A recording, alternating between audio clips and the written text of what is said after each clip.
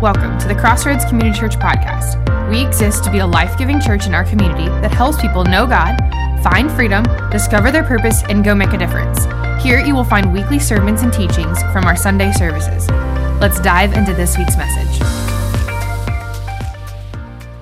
Last week, just to kind of give you a recap, because today's message is actually going deeper from last week. Because last week, I'm not going to re-preach it. You can go to the podcast. But we ended our Relationship Matters series, and we talked about the three things that will help you. We kind of answered that last final question of, Mickey, can I change people? And before you come up with the answer, you just need to go listen to the podcast, all right? Because I talked about three characteristics that I believe that has to be a part of your relationships and that God does desire to allow you, through Him, to help change people. And we talked about generosity, humility, and integrity. Well, today I want to go a little bit deeper. And I'm going to explain to you not only why those three are so much a part of who we are as believers, but I'm going to share with you three opposites of why, if you're not careful, you're going to find yourself being stuck in life. You're going to find yourself being like, I can't move forward. I can't move forward in my relationships. I can't move forward in life. I can't move forward in what I'm wanting to do. I'm feeling dissatisfied. I'm feeling overwhelmed. I'm feeling anxious. I know there's got to be something more, and I don't know what's going on. I feel like there's this spiritual warfare going on. And I want to share with you actually something that I've read recently that's a part of a community group that I am in. And so with that being said, let me just kick it off with this. I believe the heart of everything that we're doing, ironically enough, is exactly what Pastor Zach and this whole worship team was doing. It boils down to your worship. I believe when it comes down to life and where we're going in life, it really boils down to worship. You say, well, Mickey, please define for me what you mean by worship. Very simply, what's the number one thing in your life? Not number two. What's the number one thing in your life? Because I believe what's number one is what you worship. Now, I'm going to give you some freedom today. Do you know that God does not say not to love other things? In fact, God does not mind that you love some of the men in the room. I love sports. God doesn't mind that. Yeah, some people, I noticed we had a new Harley out here in the parking lot. I love Harley. Ain't nothing wrong with loving a Harley. There ain't nothing wrong with loving Tennessee Vols. There ain't nothing wrong with loving, there's something. Let's pray for them, Lord. But you know, like there's nothing wrong with loving your children. There's nothing wrong with loving your spouse. The only thing that God says is, just don't love these things more than you love me. Because He wants to be the number one thing in your life. Why? Because He wants to be the number one thing that you worship. You say, well, Mickey, I don't really know how I can track that down. Well, it's not real hard. You can look at 3 C's. You can look at your calendar, you can look at your contacts, and you can look at your checkbook, and you'll know real quick what's number one in your life. But the kind of the example that I want to give to you is my wife is here, and if I looked at my wife, let's say there's, 8 million people, 8 billion people, 8 billion with a B, right? Billion. 8 billion people. And let's say that 4 billion of them are women. And if I went home to my wife and I said, honey, I just want you to know, now the 400 billion women in this world, baby, you are number 2. Well, y'all laughing. I mean, that's high.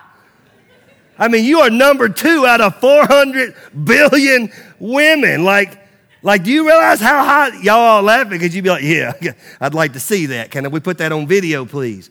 Because my wife would be like, I don't care if it's 800 billion. If I'm going to be your wife, then I'm not going to be number 2. That same concept is what we're talking about today. Where God's going, there's literally billions of things that are coming after you.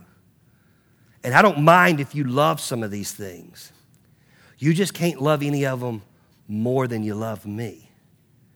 And the word that's used there when we talk about worship is the aspect of idols or false idols or false gods.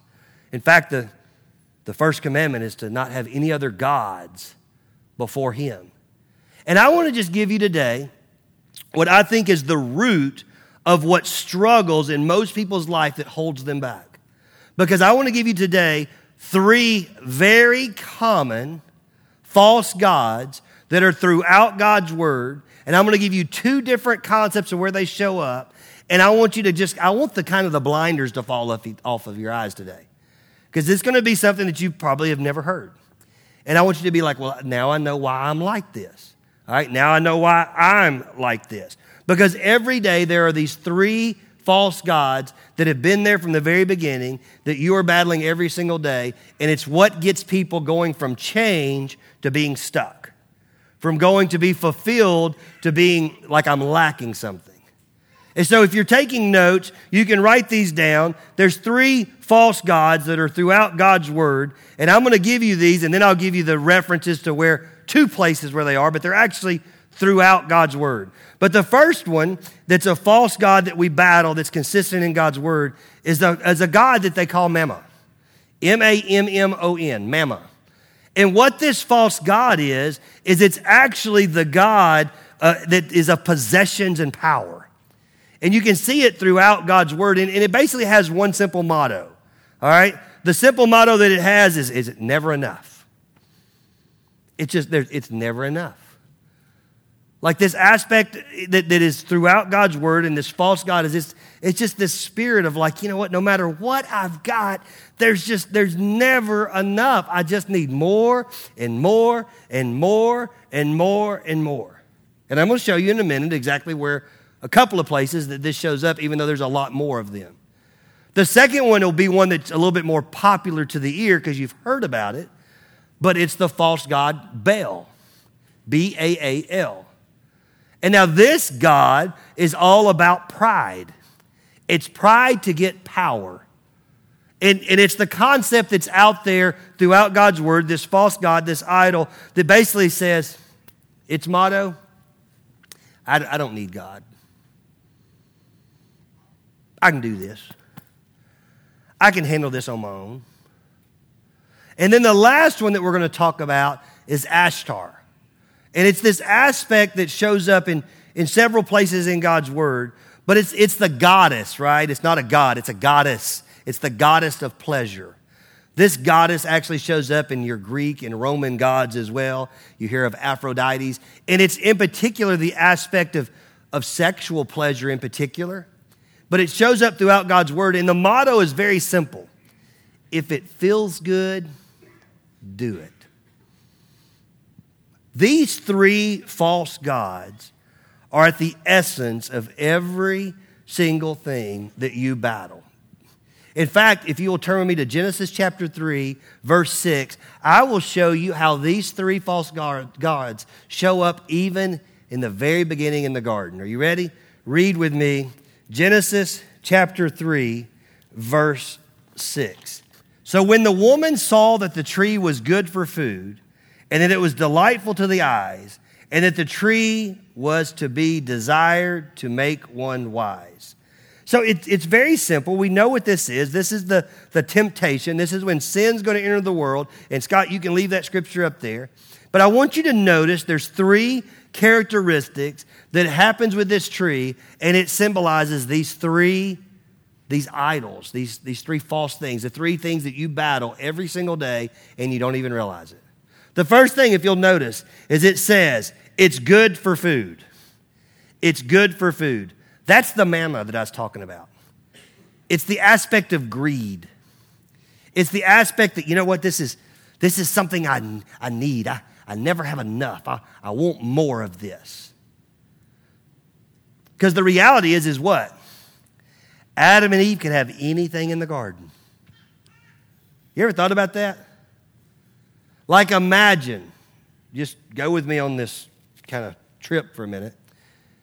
If you literally could eat anything in the world and eat all of it that you wanted, and you would be fit and healthy and thriving.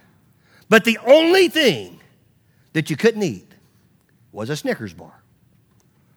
But I said, but you can eat anything else. And as long as you don't eat a Snickers bar, then you're going to be fit, you're going to be healthy, and you're going to be thriving. But if you eat a Snickers, you're going to die. Could you imagine to be able to eat everything? Reese's, steak, lobster, oysters, whatever you want. And then I come in and be like, hey, got a Snickers. You'd be stupid to eat that, wouldn't you? I mean, could you imagine if I could sit down at an all-you-can-eat buffet and get up at 165 pounds and go back the next day to the Shoney's breakfast bar and get up and still be at 165 pounds and be in shape and be fit and have life and have things in me and be like, woo, that is what's going on. Literally, God has given them, made them perfect. They're in a garden. He says, listen, I'm going to dwell with you and you can have all of these things. There's only one thing that I say don't eat, and it's this tree. And what does Eve say? Eve says again, you see it on screen, that looks good for food. It's the idea that we battle on a regular basis, that we're never content with what we have. We're always looking to somebody else and saying, you know what, I wish I had that. Boy, that looks good.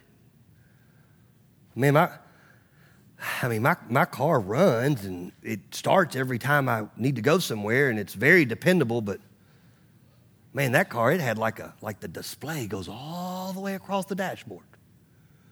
There's like a hologram on the glass that tells me that I'm speeding while I'm going down the road.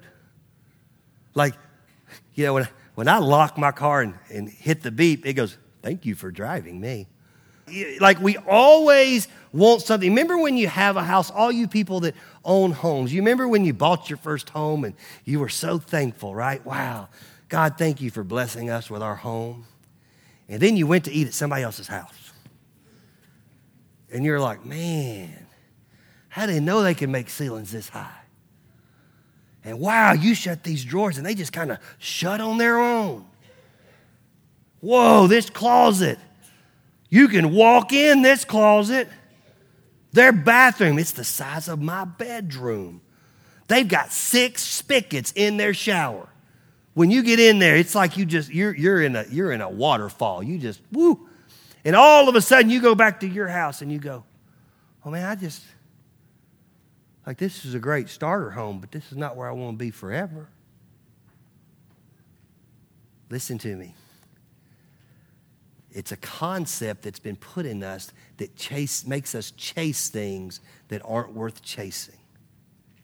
And you say, where did it start? In the garden. Can I show you the second thing? The second thing is it's pleasing to the eye.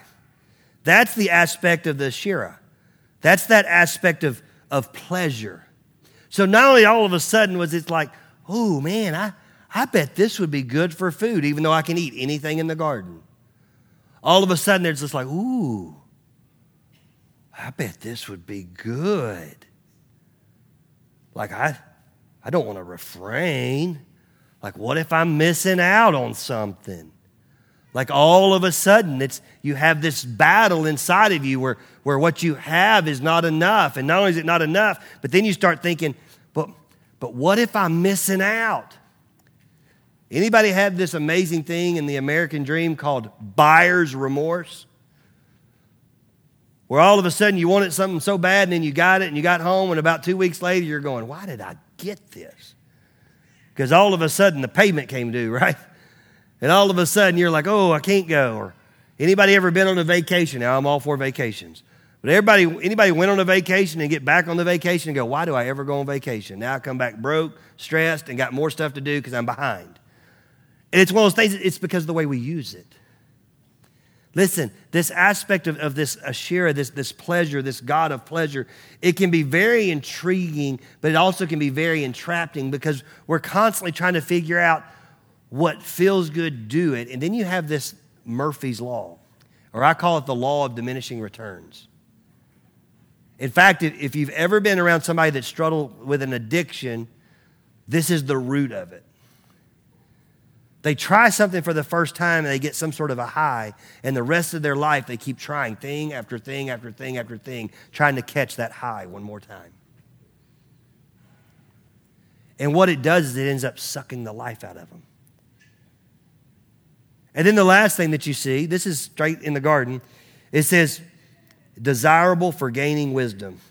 And this is the aspect of the Baal god, this false god of Baal, which is the aspect of this empowerment, this self-empowerment. Like, I'm going to chase a real quick rabbit, be real careful here, but I'm not real big on a lot of self-help books. Why? Because you were never supposed to be the person that's in charge of yourself. Like the key is to submit to God and allow God to refine you and to allow God to renew your mind. I'm not saying that you don't take time to better yourself. I believe in self-leadership, and I believe in doing things the right way, and I believe in being obedient to God. But you were never meant to fix yourself. And that's one of the lies that's out there, that everybody thinks that there's something that I need to do to fix myself. That's one of the things that's going on here in the garden. It's the concept that she sees this fruit, and all of a sudden this aspect of this false god Baal and this pride, this power, like I can do this myself. Like not only does it look good and it looks like I can eat it for food and it's pleasing to my eye, but I bet it would be good for wisdom. Like if I had this, then I could be like a god. Because in God's creation, with God being number one and him putting us second wasn't enough. Now I need to be God.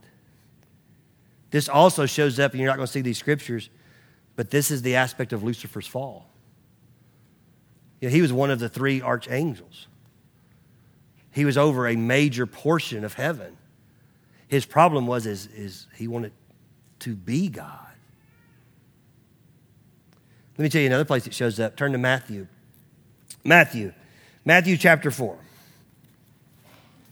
Matthew chapter 4. This is the temptation of Christ.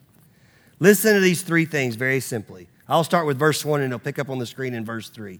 Then Jesus was led up by the Spirit into the wilderness to be tempted by the devil. And after fasting 40 days and 40 nights, he was hungry. And the tempter came and said to him, now listen to the things that he said. The first thing, if you are the Son of God, command these stones to become loaves of bread. There's that God, Asherah again. It's pleasure. If you are the Son of God, then why don't you fulfill this appetite pleasure, this thing that you want, this thing that's there for you to get fulfillment. And listen to how Jesus rebukes him. He uses God's word. It's Deuteronomy 8:3.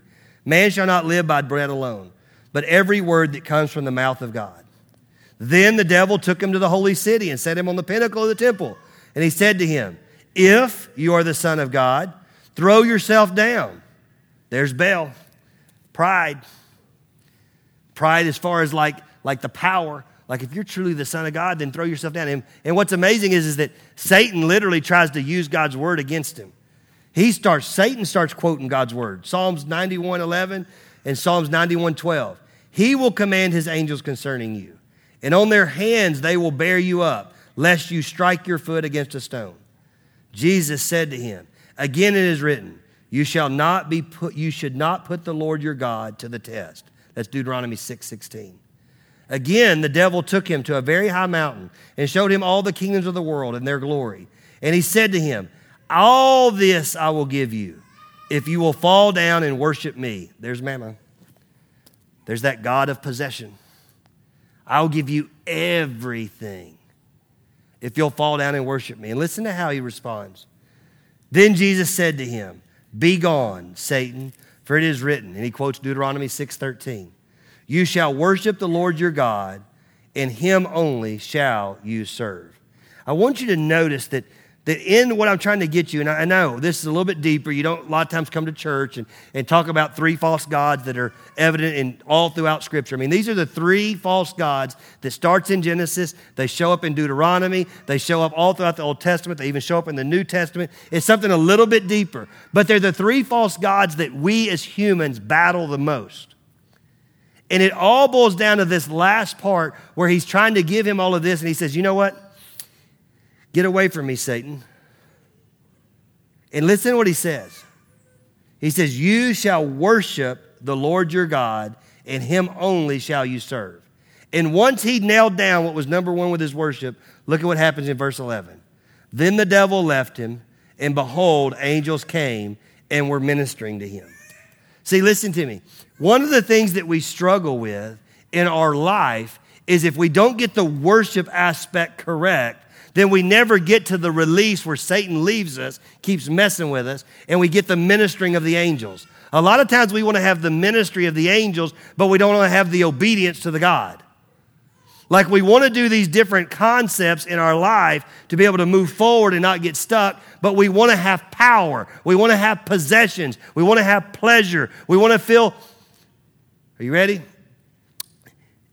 In Scripture, God's holy word, it's summed up, not my will but thine.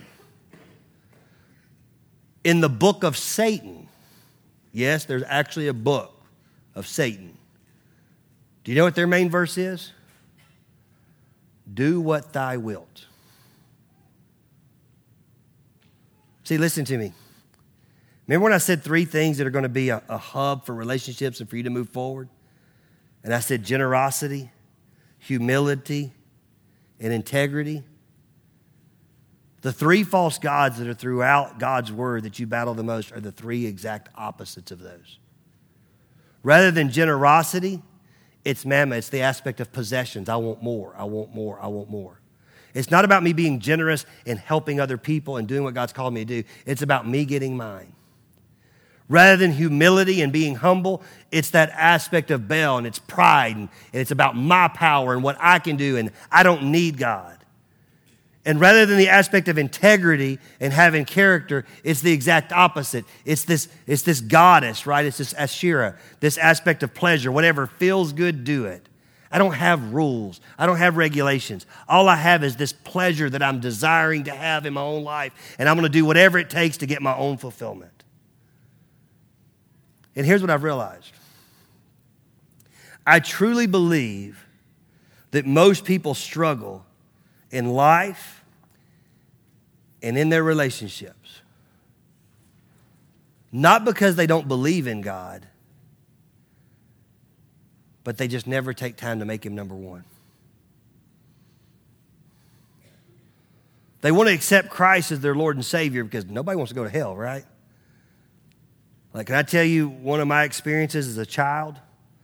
I grew up in a church where they did revivals, and they had a gentleman come in named Eddie Martinez. And they did the amazing thing on a Tuesday night where they did a hot dog supper for children. Why? Because evidently children like hot dogs. And then we went into this big worship center, and it was packed with children.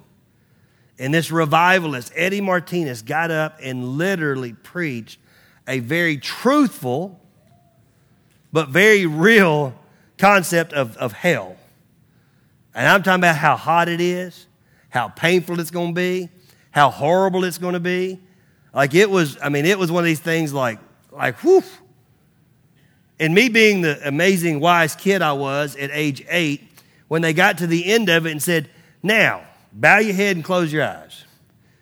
If you don't want to go to the place I just described to you called hell, raise your hand.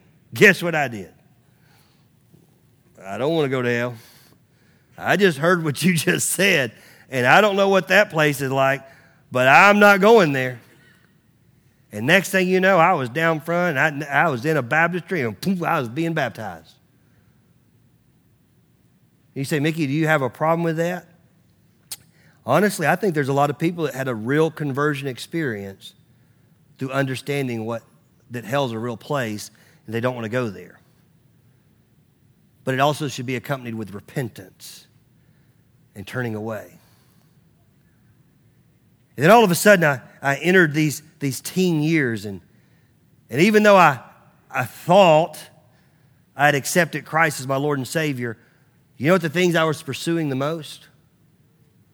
When you looked at my time and my talent and my treasures, even as a teenager, they were going to baseball and wrestling and running around with the guys and chasing girls and trying to fulfill this this longing that I had because of a loss in my life through my father's passing.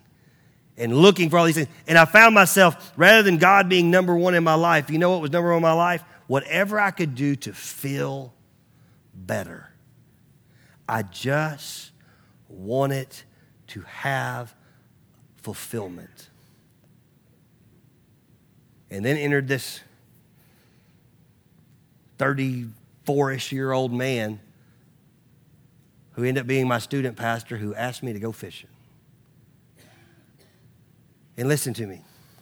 For the first time in my life, it wasn't about fulfilling a pleasure. It wasn't about thinking I could do it on my own. And it wasn't about getting something more. For the first time in my life, I realized that there was something that I could worship, that when I put Jesus number one in my life, that it fulfilled every single thing else.